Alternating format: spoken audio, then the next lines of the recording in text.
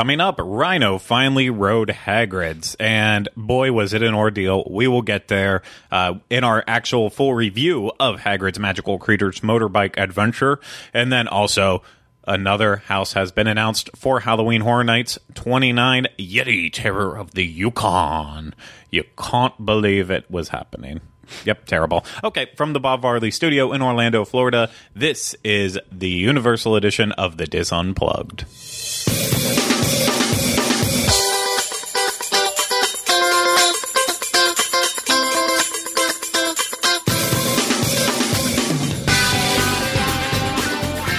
This is episode 224 of the Diz Unplugged Universal Edition.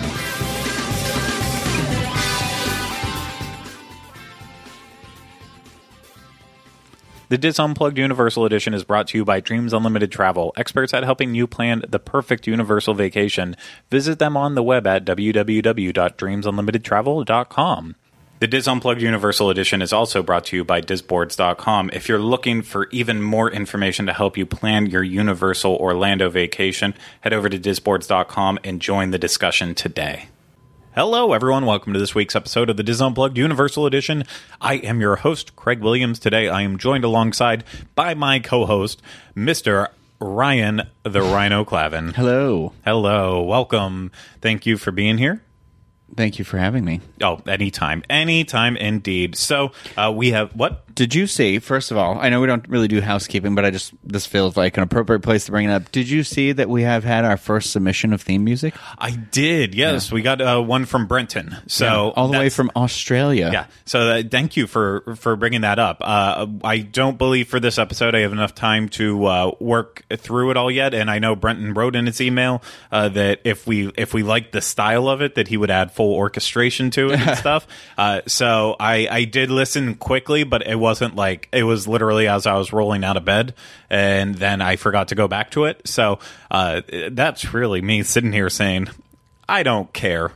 Like, that's what it's coming off as. I do care. I'm going to give it the actual proper time it needs, Brenton, and we will definitely be in touch with you, because I like the vibe. It was cool. Yeah, I was like, ooh, I don't know what I expected, but I'm like, yeah. It was almost a little too cool for us. Like, that's what I thought too. I was like, oh, this feels like a waste to use this on our theme song. Like, it was really good. It was like, it had an excitement to it that I just feel like neither one of us bring to the show at any point in time.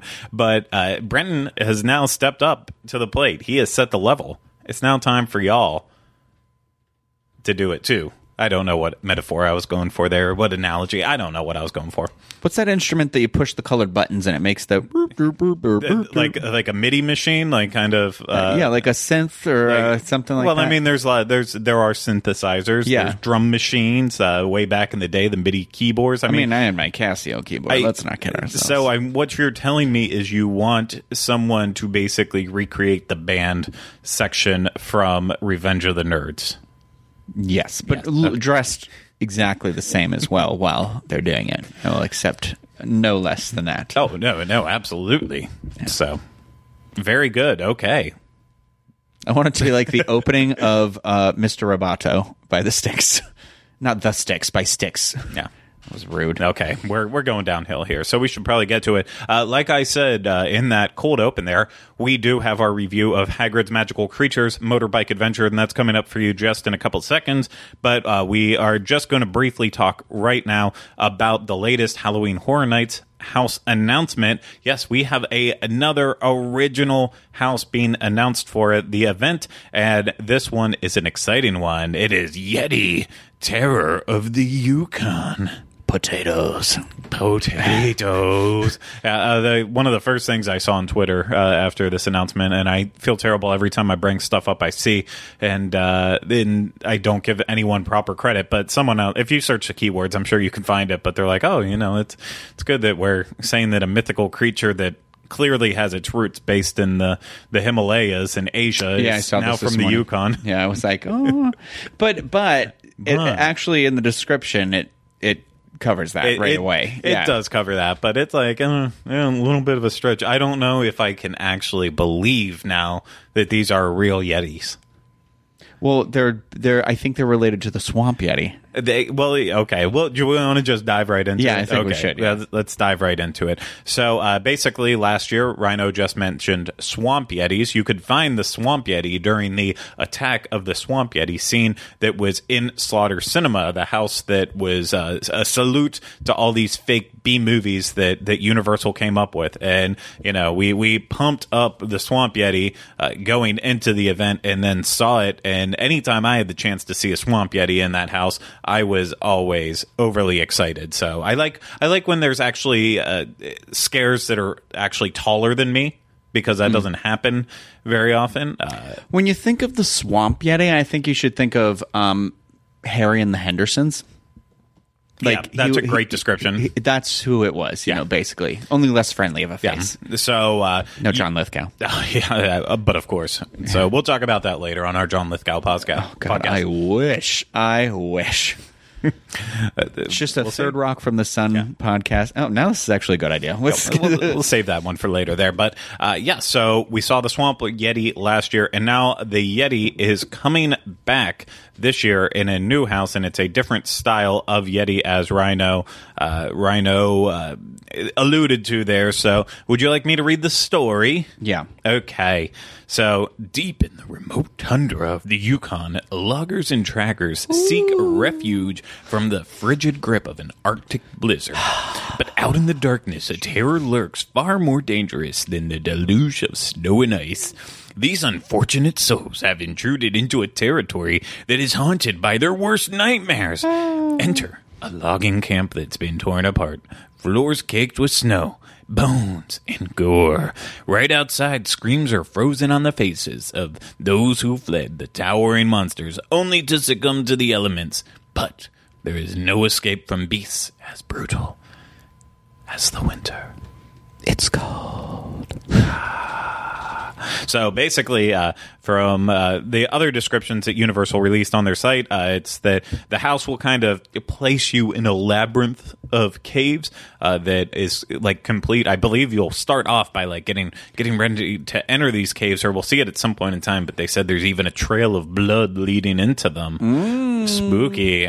Screams will echo throughout the icy tunnels for those who couldn't escape those Yetis, and along the way we'll find the remains, of course, of those who came before us. And we're probably going to suffer the exact same outcome, whether it's the Yetis or the cold that gets us. But death.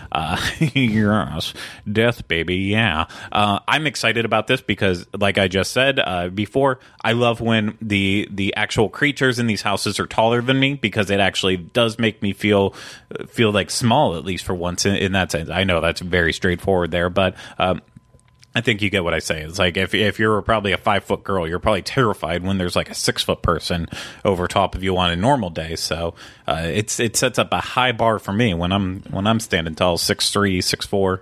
I walked around with somebody that was 6'10" yesterday. Yeah. And I thought he was going to pick me up at some point. Oh, no, I agree. So I was with him the day before, and I was like, wow.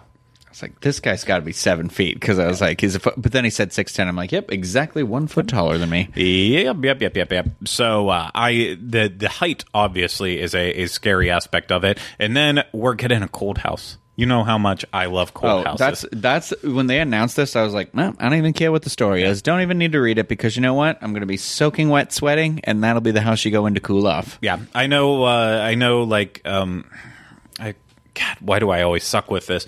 One of the HHN devoted sites, they already released their expected houses map a little while back, and I don't remember, they had Yetis on there. I don't remember where they put it, but based on the fact that this is the style of this house, I would assume it's probably going to be in a soundstage. And well, I'm assuming it's going to be like, do you remember that house a couple of years ago where it snowed, where it was like the hospital that you were going into or something? I'm assuming that's what the entrance will be similar to. My guess is like where Poltergeist was, but I mean, I guess that's a huge area. So, and this seems like a small little story, but no, remember, they can always, there's multiple houses that can go in those areas. And a couple of years ago we had the Blood Gulch in there as well too. So they can easily make original stuff happen. They had the Bayou of Blood in there as well. So they can always make that happen. I would just usually they always do these snowy ones in the soundstage, whether it's the one you mentioned. I believe the first Nightingales, if I remember, had a snow effect to it. The Christmas one, Krampus. Had a snow scene in The Shining. Yep, and then also way back to The Thing. If you were there for the year, no, I didn't. Not the original get to see The Thing. The Mary Elizabeth Winstead. The Thing. Winstead. So, if we just went off on that, and then someone sends me a message saying, no, they posted that it was going to be in one of the tents, then I apologize, but I'm just doing basic math here. And I did go to school at first to become an engineer. Yep. But now I'm doing this. We'll go into that later. Not on this podcast. Different one. One about my life and about engineers. One about my life, failures, engineers. Those who our podcast solely devoted to the Alien prequel movies about the engineers. Said Michael Fassbender. If that wasn't niche enough for you, I don't have anything else. Yep, I don't either. So, very excited for this one. I don't have anything else to say about it. Just I bumped. Do. Well, okay. No, I do. In the houses in general. So this marks the 5th house they've announced. So we have the Yeti, we have Universal Monsters, Stranger Things, Nightingale's Blood Pit, and Depths of Fear. So a lot of original houses, I feel like. I mean, I guess 2 IPs, right? But it's 10 houses altogether. Can I? Well, I know you don't like to do this, but so you said there's another site that makes a guess about what it is, and I was thinking they had the Yeti costume from the Swamp Yeti. So I wonder. But my thing is, I've just been thinking, do you think that we'll get? I don't know. I guess you can't really make this thing, but I was thinking about Killer Clowns from Outer Space. Do you think that would still be a hope that could happen? I believe that is still. I based it on a rumor, as in Trick or Treat the one year did really well in its scare zone, and then they turned it into a house and then a scare zone again. And so I feel like the most popular scare zone I've seen since then has been Killer Clowns from Outer Space. And also, when you watch the movie, it seems pretty set up to be a haunted house at some point, in a big clown tent and all that stuff. So. Oh, okay. So I found the speculation map that is out there. I don't remember which one this was, but it's one of the first ones out there. I don't know if it's been kind of changed up at this point, but also on this speculation map, and God, who the frick? I wish I could find out who is the creator of this map.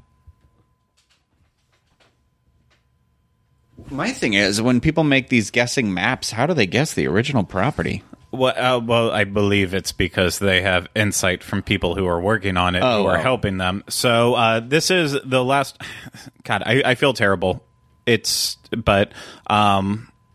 not going to keep stuttering over this. So yeah, Killer Clowns from Outer Space, of course, is still expected to be one of the houses too. They did have Yeti as one of them that did come true. The first one they posted, or the second map they posted, had just a ghost for one, leading many people to think Ghostbusters. And Rhino and I have also heard some extra rumors kind of swirling that would also lead to us believing that. Die. Yeah. And then the other ones that they kind of have in here are Tooth Fairy, that was one of the ones they named, another one called Graveyard, and one for House of 1,000 Corpses. But you should know on here it's called Appalachian Yeti, so clearly this isn't 100% correct. I'm not going to lie. Okay, so, and then somebody, it was just a random Twitter person, I don't know, said something about this being like the 80s theme again, and I'm like, I don't think that's announced either. I don't think they've announced a theme yet. Am I wrong? No, they did. When all the tickets went on sale, they said that it would return back as 80s. Oh, okay. All right. Because on this guest map is that House of 1,000 Corpses. Does that movie take place in the 80s? I don't know. I've never seen it. Rob Zombie movies make me so uncomfortable. I guess that's the point. But I'm not going to lie. the rest of that lineup does not have me super excited. So I do hope that's not 100% true. But I never know. You know how I always feel about the original stuff, and then once I'm there in the moment, I end up loving it. Like the Scary Tales one was one of my favorite ones. Like, and I still think about that one, you know. Yeah. No, I completely agree with you on that. So we'll hopefully we'll be able to lock down this more, and we'll talk about all of it in the future here coming up to it. But I'm not going to keep on that because we have to get on Hagrid's, and that's the most important thing about today. So, moving on, our review of Hagrid's Magical Creatures Motorbike Adventure. So, we're going to break this down, I guess, basically into two sections. The first one is going to be our thoughts on the actual attraction. Everything that goes with it, the queue and the ride itself, but then we are going to break down the second part of the review of our actual experience, because we have had a terrible experience with it, like many others out there. So I want to be as fair as possible to the ride, while still being balanced overall on this. So I've shared my thoughts on the ride. I'll get Rhino's on it right now. Rhino, go. So for me, there's no question. The ride is fantastic. It's not. It's something when everything is all figured out and calmed down that I can't see myself going to the park and not getting on this thing. You know, What I love about it is it's when you're on the attraction, your line of sight, you kind of only see the attraction. You are in this forest. This whole time I was like, oh, I actually did feel like I'm in the forest. And when you're looking at it from the outside, it might not seem like that. When you'll be like, oh, this is an oppressive landscape that they have here. But then it looks completely different when you're actually sitting on the motorcycle and riding the attraction. I enjoyed all of the animatronics and the effects that go into it. I forgot about the drop until like right before it happened. I thought that was a lot of fun. I forgot about the spike until right when we started to turn upward. And like when we sat on the motorcycle, Craig and I sat in the last seat on the bike, and then our friends that we were with sat in the first seat on the bike behind us. And he was like, oh, if we'd only waited a second, we could have been the first. And I'm like, no, it'll be fine. And I am honestly really happy we were in the back, because when it went up the spike, I was like, sweet baby Jesus, they are really high up there. And I am afraid of heights. So that part might be I have to work up to it scenario. But we looked out. I felt like the attraction all ran smoothly for us. I thought it looked beautiful.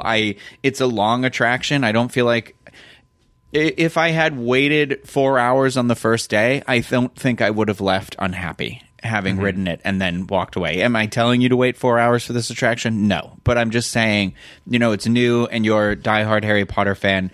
I would say like, oh, my original anticipated wait time would have been worth it. But I mean, I know you have had the issues you've said with it. I get what you're saying. And I when you say it, I'm like, oh yeah, I kind of wish they did do this stuff, but I haven't seen it like that yet. So for me, it still was like, honestly, I can't really think of anything I would change about it. Yeah, no, I genuinely, the stuff that I have is truly nitpicking. Like some of the issues with the blast-ended Scroot not being, it's a great animatronic. I just don't like that you can see the arm that it's sticking up on and moving. I did see that when I was on the attraction without you even pointing it out, but I didn't really think anything of it. I like even had a conscious thought where I was like, oh, I can see that thing's pole. And I was like, but I wasn't later like, oh, they should do this. But then you suggested putting like boxes right around that area. And I was like, oh yeah, that's kind of a simple fix. Yeah, I saw stuff like that. Like I went on and on about in my video about how the trees, like it's not a true forest right now.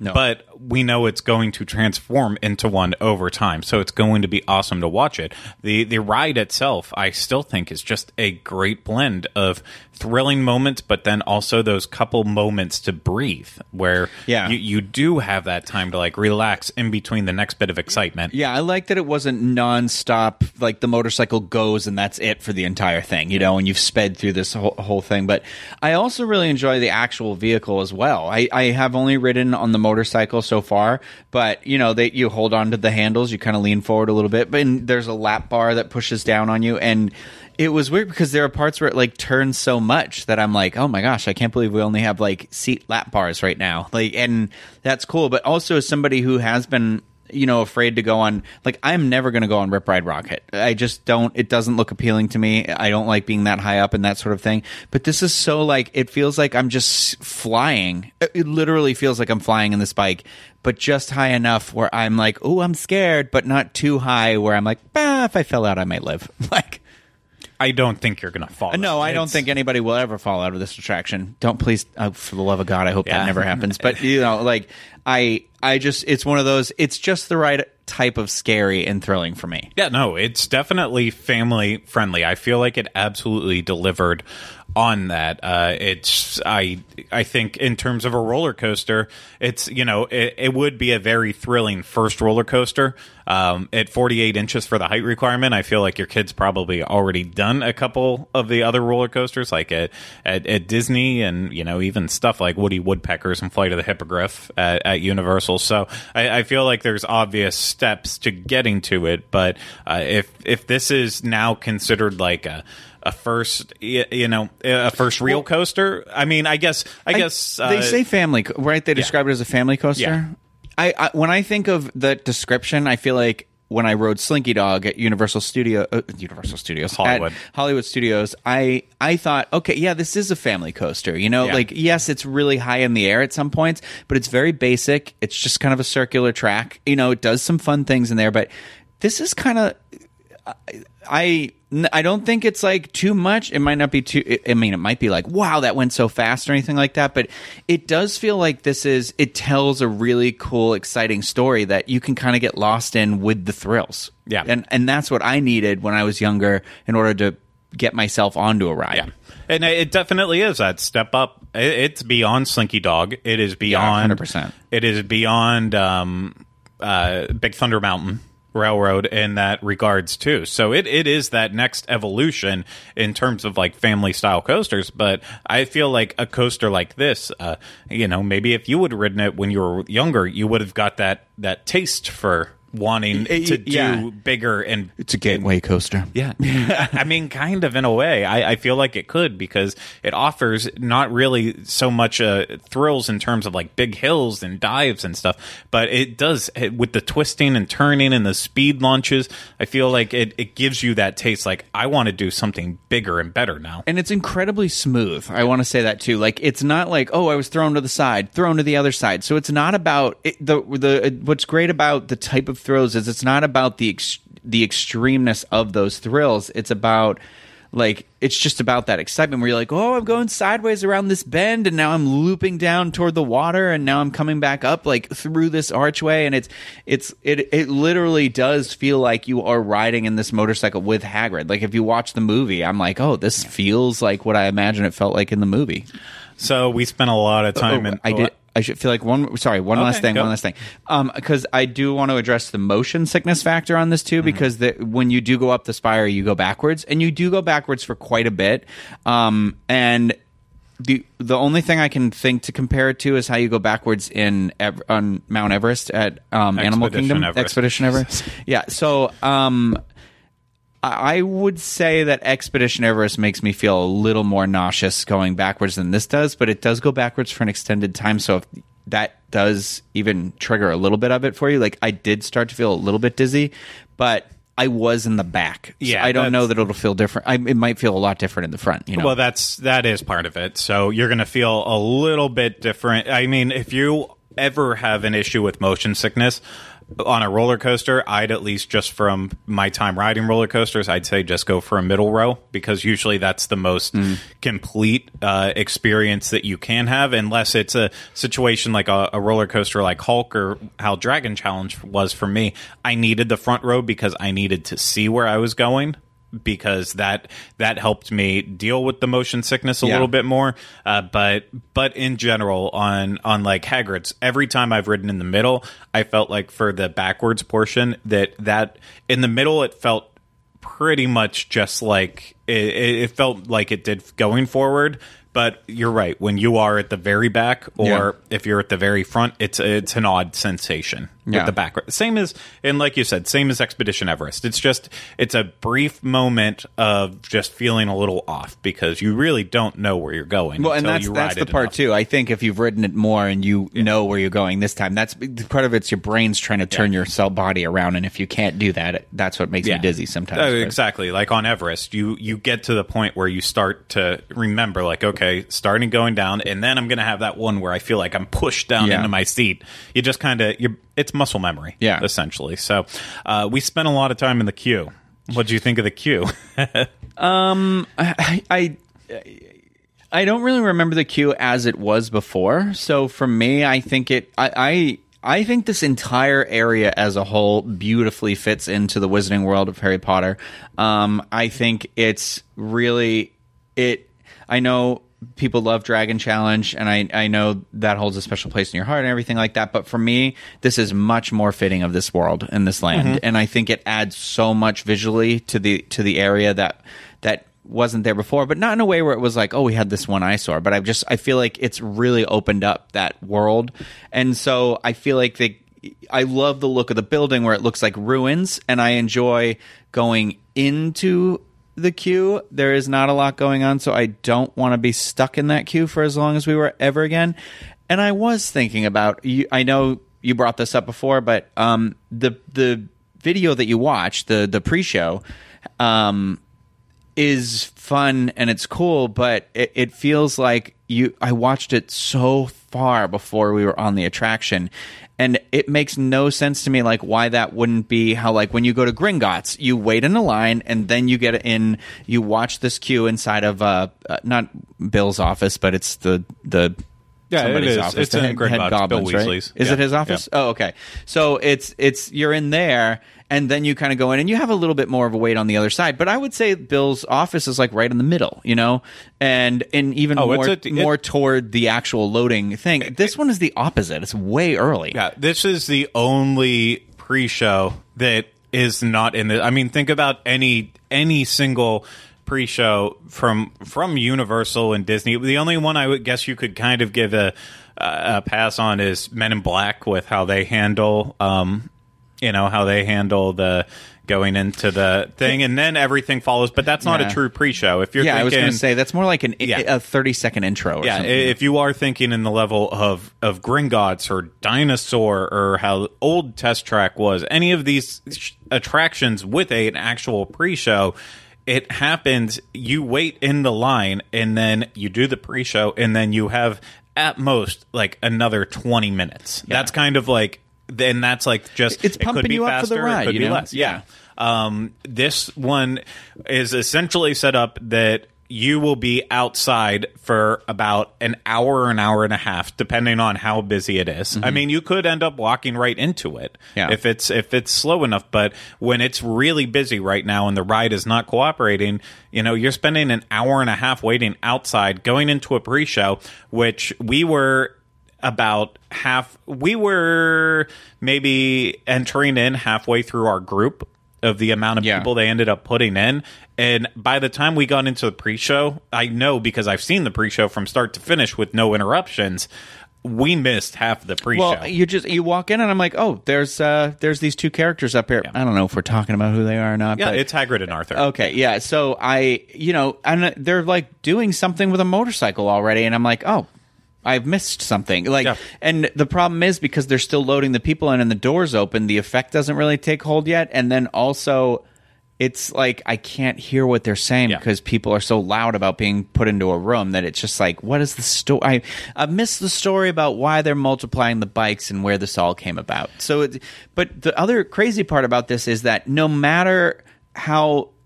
Let's say it's dead at Universal and, this ride's going to have a 20-minute wait. You're still going to be waiting in the sun. The queue leading up to where you go in that room can probably hold, like, less than 100 people. Mm-hmm. Right? Like, once you enter the doorway because you wrap around in that room and then you go right into the room. And that's where that's the part that's kind of crazy to me is because it feels like you could have put this in that other room over there. You know, I don't know how it was with Dragon Challenge or anything like that, but I feel like if you built a room off to the side that could have a pre-show, you could have built this anywhere along the way. Well, that's the issue. This was a smart place for it. This is the area where the Champions tent used to be when you first would walk in. Like, you would walk up through the ruins. There, right? The eggs were in the room that now looks like a big giant kitchen.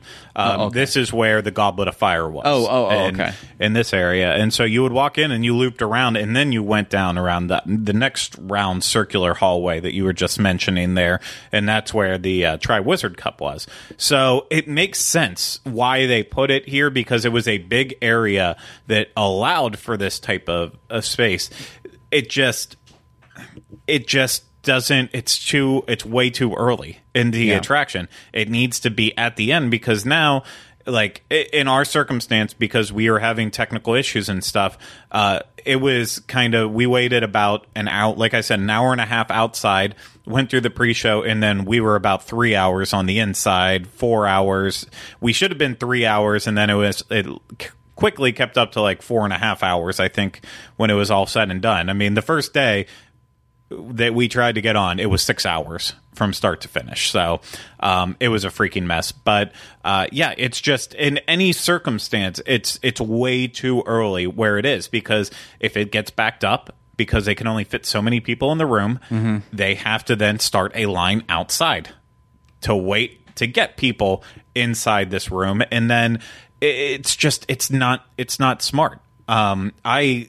It feels like it's just kind of, it's not treating the pre-show the way it deserves to be treated. It's part of the experience. It's part of the story, and it feels like it's just another thing. But they pack in the pre-show so full of people that you can't even hear anything unless you're right up against it. Like, you legitimately, I know they didn't hear anything. They saw the characters. You got a glimpse of it, and that was about it. It was a terrible experience in the pre-show environment. And the last thing I'll kind of say leading into this, right now, Express doesn't enter in the attraction until you're down in like Hagrid's kind of office area where his gloves are, and that's about, in terms of waiting time, it's give or take 20 to 30 minutes before you get to the end of the line. So a good place to put in for Express.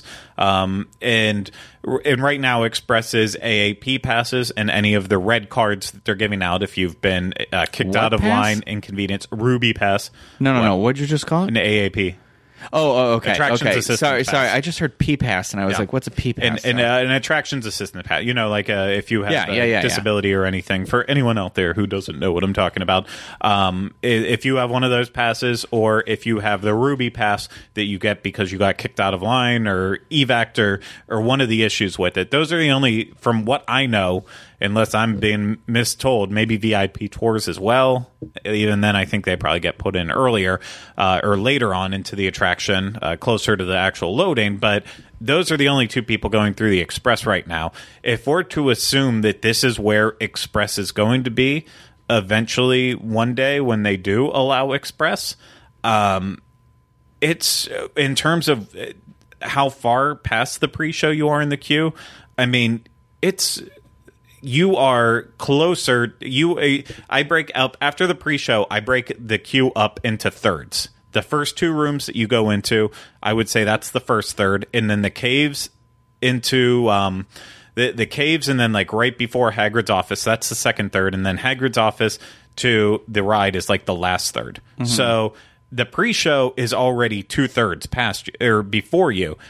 There's no way, unless they are coming up with a new concoction for how to get Express people into the pre-show and then also get them closer to the attraction. There's no physical way to do that. So basically, when they finally have Express one day, if they keep them loading into this place, no one who does Express is ever going to watch the pre-show.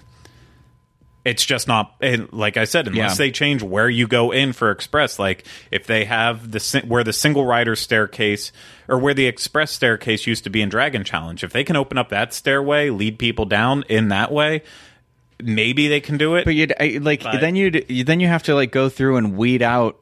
It has to be weeded out after the show, though, right? Well, they would have to only load shows with only Express, and then that also makes no sense. Or they would have to do 2 queues, one with Express, kind of like break Keep it off and do in like, there. And maybe they have plans to do that one day. Regardless, right now, if it looks like they're not, just based on appearances, it looks like they're not going to change that. If they don't, that's right there, in my opinion, that's Universal saying, well, the pre-show doesn't mean anything to this experience.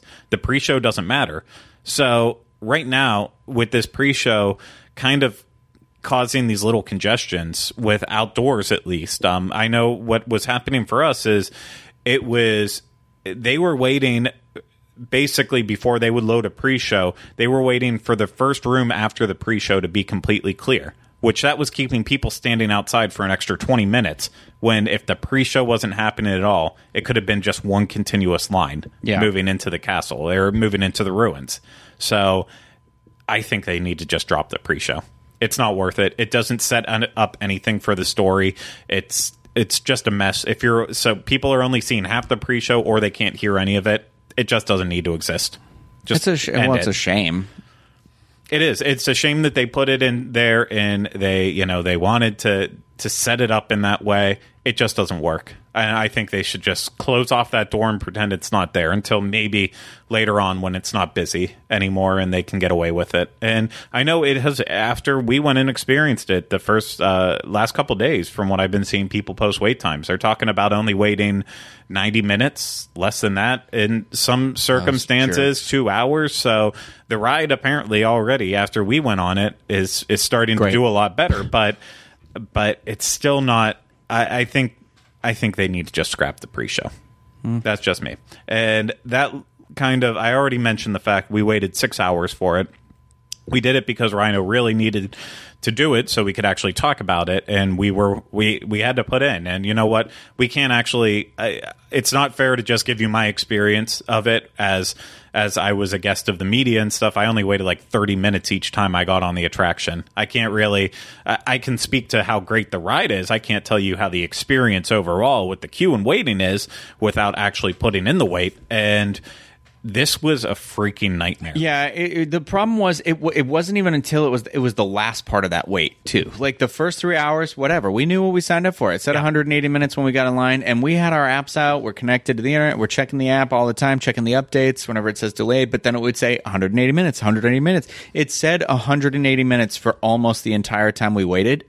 We got to 4 hours, and it still said 180 minutes, and I was like, okay, well, that's clearly not true anymore. And then we got into this, like, the room basically right before you're about to get loaded into the attraction, like the last part of the queue that you go through. And that's where we just stopped moving for hours. Like, we were in there for at least 2 hours. Yeah. And the thing that kind of bugged me about that is, like, you could get out of line and they would give you a ticket and you would go to use the restroom, or you could, like, grab something and bring it back with you. You know, I had to go out and get bottles of water at one point and everything. But there was no... when I went outside right when we were finally giving up, there was like 7 managers out front of the attraction talking to people who haven't waited for even a moment of time on this ride. You know, out there telling people like the line has been closed and all this stuff. Not a single one of them was inside talking to anybody that had been waiting in that queue for hours. You know what I mean? And that's the kind of thing, like, when I saw that, I started to get really annoyed. And because, you know, having worked in attractions, you know what it's like to have a manager that just doesn't want to deal with anything because they'd rather have a guest yell at the frontline cast member or something. And there's nothing we can do for it, you know? And I will say the cast members that we did encounter inside were very pleasant. Team members, I'm sorry.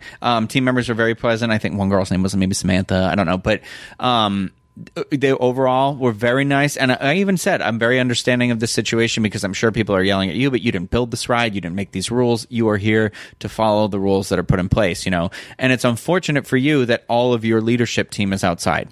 Yeah. So the issue... That being said, now the issue is that we went on a day where there was no weather issues at all. We basically we knew which days we were looking at going, and when it looked at a forecast and said nope, no weather at all, figured that's the day. Right now, the attraction has had issues because it was going down for weather and then trying to bring it back up and coming up and then hitting a technical glitch. That's what was causing a lot of the waits. So we were like, okay, well, let's pick a day where there's no bad weather and see how it goes. And all of the issues, all of the delays that caused us to wait longer and longer were always technical. Mm-hmm. And sometimes when the first time it went down, we were still outside, so we could see that it was down. We didn't need cue spiels telling us like, oh, the attraction isn't running. I mean, it was nice when we finally got one because it said it could be up to an hour. And I was like, okay, the spiel said different times sometimes too, which was nice. That I'm like, oh, they've got a spiel. They're being pretty honest about how long it's going to add on to it. But when we're outside and we can clearly see it's not running, or at one point we saw it, but it just couldn't launch. They weren't launching. Yeah, they just kept rolling. Yeah, we knew it's like, okay, this is going to be a while. And expectations. Once we got inside, the first 2 times I believe it actually broke down when we were inside, there was no spiels at all. No. The only reason we could tell when it started working again and that it did stop, first we could tell it stopped because we just completely stopped. Like 100% full stop for like 30 minutes in one place. And then we'd start moving again. And then it's like, okay, it must be fixed. And that happened a couple times. And then you hit another point where finally the spiels came on again and they're saying, okay, well, it could be up to 45 minutes. And that one cleared out and we're fine. So a little extra time added on, no problem. And then we get to the final room like Rhino talked about that we were in for 2 hours. That's when it started off again with the spiel saying it will be up to 45 minutes. And then once every like 15 to 20 minutes, they'd be like, it could be an additional 45 minutes. They played it 3 times and we're like, is it from the time you've just played it? Or is it from the original recording, Yeah, and so essentially, and then it just hit a point where they were no longer spieling at all. No automatic spiels, no spiels from the control booth. Only about every 35 minutes, which makes me believe every time someone was bumped out of the control booth, the first person that came in was the next person to actually do a spiel so they could remember, and then they forgot to do them.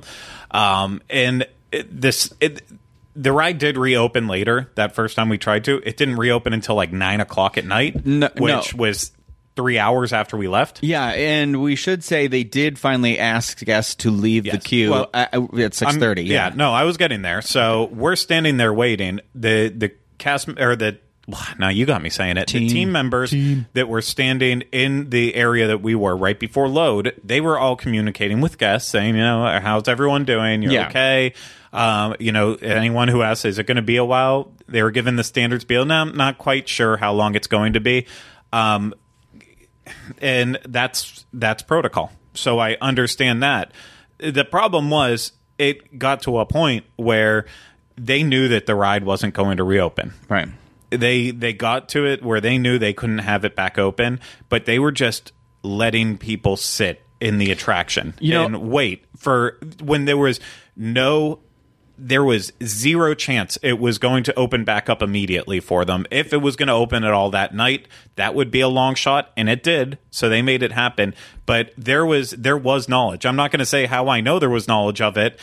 There was knowledge that was not going to reopen. And while I know all the parties in the back of house were communicating, and they had to have known, but someone on the operations side of it, not the technical side of it, but the operations side, someone made the decision, okay, we're not going to drop the queue.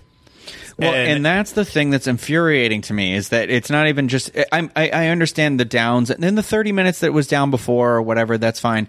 There is a rule of thumb, at least I know at Disney, for when an attraction goes down, how long it will be down for decides when you dump the queue or not, and I where I worked, it was 30 minutes. So if the attraction wasn't going to open within 30 minutes, the queue gets dumped, but you spiel every like 5 to 10 minutes or whatever. But it just, like, to me, it's basically, we were in that one room for over 2 hours without moving, and if there was any knowledge that it wasn't going to happen after 45 minutes and been like, we have no further developments, they should have been like, you know what, these people's time is worth more than this. For us, we're annual pass holders, and it's a different story, I guess, but however, anybody who paid to be there, and I don't care if you only paid to be there to do that one thing, it still said, we don't value your time.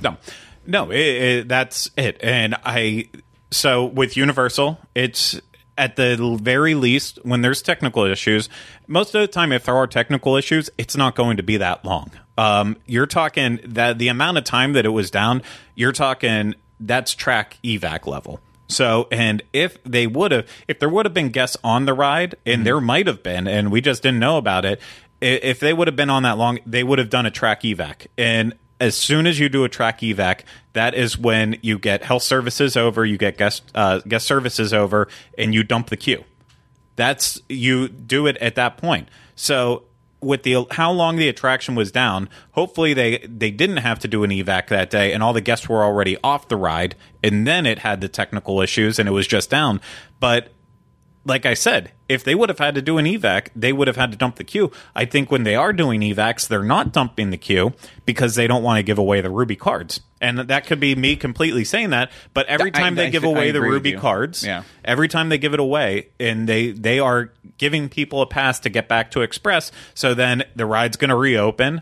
They're going to open up that queue. People are going to flood in who don't have the Ruby Pass, and then you're going to get all these Ruby Passes coming back that are then trying to get on. And when you're talking about a queue that is entirely packed to the brim, having to give them all one, if they all come back at the same time, then they're going to. So, but here's the error in their mistake too. So I left while we were in that room before we'd moved for a little bit, and they were still loading this queue. That right there is idiotic to me, basically, because if you even have a little bit of trouble, at least stop loading the queue, because now you're just creating a larger amount of people that have a bigger problem. And it was like, why? If you know, why not just cut the queue after when it reaches the 3-hour wait or something like that? Let it go down a little bit and be like, all right, it's been functioning for a while. Let's reopen the queue and let some more people in. And the managers deal with that, people out front for that. Like, I that's the thing that just it bugged me so much. Like, it's not. I don't want to offend anyone. I know plenty of people who work there. And I think I even know the managers who are on the attraction. I'm not trying to offend anyone when I say no. Something is being, in terms of when they are having issues with this attraction, someone is not doing their job. Guests should never be allowed to sit in a queue without movement for 2 hours, ever. Anywhere, any theme park, anywhere. No. That's what I'm saying. I'm just putting that out, and I'm not saying that Universal has a history of this or anything like that either. I don't mean to sound overly negative. No, it's a bad situation. It's not overly negative. I was saying it that night. I said it to you at one point in time. I would have been embarrassed if I was either the supervisor of that attraction, even the attraction lead, knowing that I was leaving guests sitting there with no hope because we don't want to give out these Ruby Passes that we think maybe the attraction will reopen at some point in time. Like,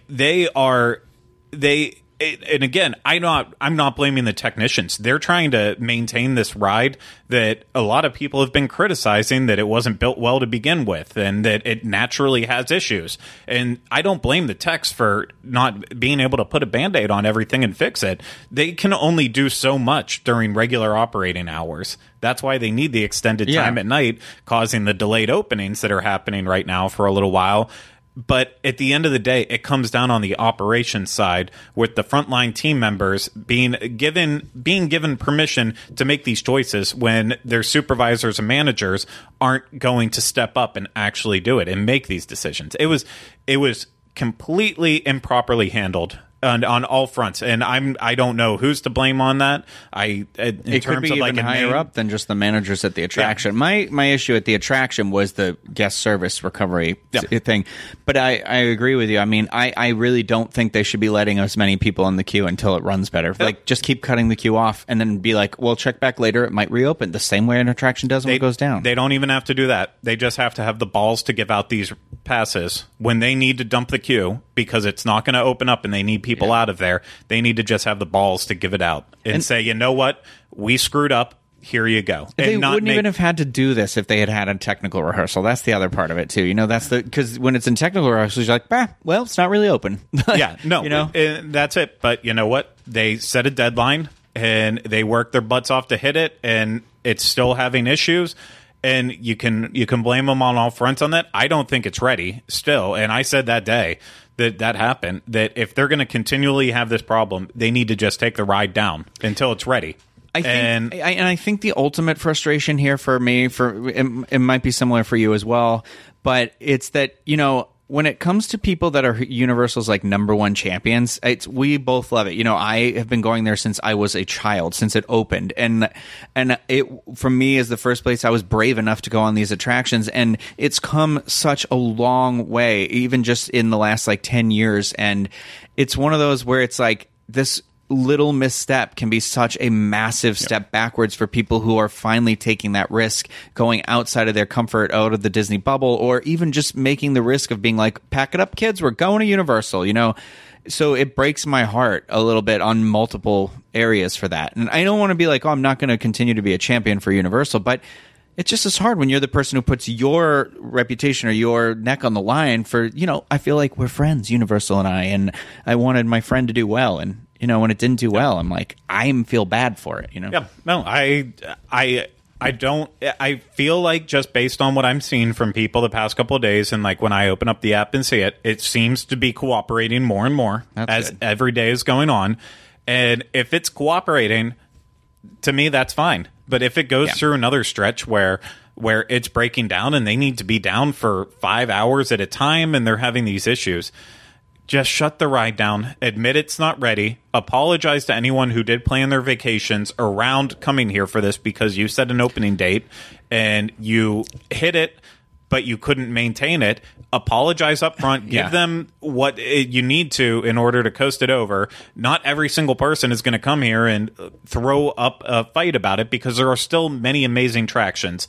But for that small group of people who is saying, I literally only came here for this and it's not working, make up for it in that way. Make up for it however you do, however you have to get the job done. Fix the ride. Make sure it's operating at a level that it should be. And then say, here we go again. And that's not that has happened in theme park history before too. Test Track opened and had to close immediately for 2 years. So you wouldn't be the first attraction for that to happen with, you know? So anybody out there who's like, this would never happen at Disney, well, I hate to break it to you, it did happen at Disney. They built a building that couldn't sustain the actual force of their attraction. So this, you know, I'm not saying this is a similar situation, but, you know, just remember, things happen. Yeah. So, but next time we got on, no issues. So with our Ruby Pass. So I will say that eventually they did give it to us. They gave it to Rhino for his. Yeah, they did reach out to me. So originally on Twitter, their response was not very nice. It felt very. I don't know who was handling it that day, but they were copy and pasting something. All they said was sorry for the delay, and I was like, oh. That's cool. Yeah. So clearly the message of what I was complaining about was missed. It wasn't the attraction. So, but then they reached the next morning. I woke up. I had a message. They were very kind about it. So. Yeah. Nope. So that's how we were able to get back on it quickly and experience it. And if we would have still made it on after 6 hours of all that waiting, if they would have miraculous, I would have been happy. It was just that it was really the lack of communication, the fact that there was they didn't empty the queue, they didn't have some supervisor level or above plus guest services in the queue actually talking to people, explaining that, like, you know, we're hoping, if not, this is what's going to happen. They should have had stuff like that happening. Bring us snack or something, maybe. And then also, the fact. It was just a mess. Yeah. It was just a mess. But if it would have worked, it all would have been fine. And it did eventually. But that's our review right now. It's go in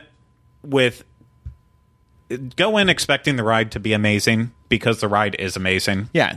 Your experience on the actual attraction will be, it'll be awesome. But until everything is working smoothly, and by the time this is released, they could say, nope, we fixed all the issues, and it's going to run smoothly from now on, and this won't matter. Good for that. If that's the case, then it's good. But while it's still having technical issues... Don't plan around it. Yeah. Just consider it a happy coincidence if it's working. While it's still having technical issues, just go in expecting the queue experience to be awful, and then hopefully being pleasantly surprised by it. And remember, you have to leave your backpack out front before you even enter the queue, so don't be thinking you're going to be like smart and bring a Nintendo Switch or anything like that. Just make sure you have your cell phone and then a charging pack that's small enough to fit in your pocket. Yeah. And if again, you can always leave the queue if it's long and it gets slowed down. So if you're expecting that, maybe if you're like a lady who doesn't have very tight pockets, not the extra room to stick them in. I know gentlemen can also have that too. Very tight, tiny pockets. Yeah, I've seen you fit a lot in your pocket. So, and but yeah, you can always bounce out real quick if there's like a breakdown at some point in time, and you get backed up and you need to run something back out to the locker. But don't bank on it. But it's probably going to be an option available. So that's actually, I know we normally answer the questions at the end of this episode, but we've already run really long on it because we had a lot to talk about there between HHN and then our Hagrid review. So we're just going to end the episode here, and we'll answer questions, not next week actually either, because next week we'll have our review of Universal's Endless Summer, Surfside and Suites for you. And then probably the week after that, we'll have our Big Fire review for you. No. We're just gonna we've got plans, man. We've got plans. So that's going to do it for this episode, though. Of course, if you need more information, disunplug.com.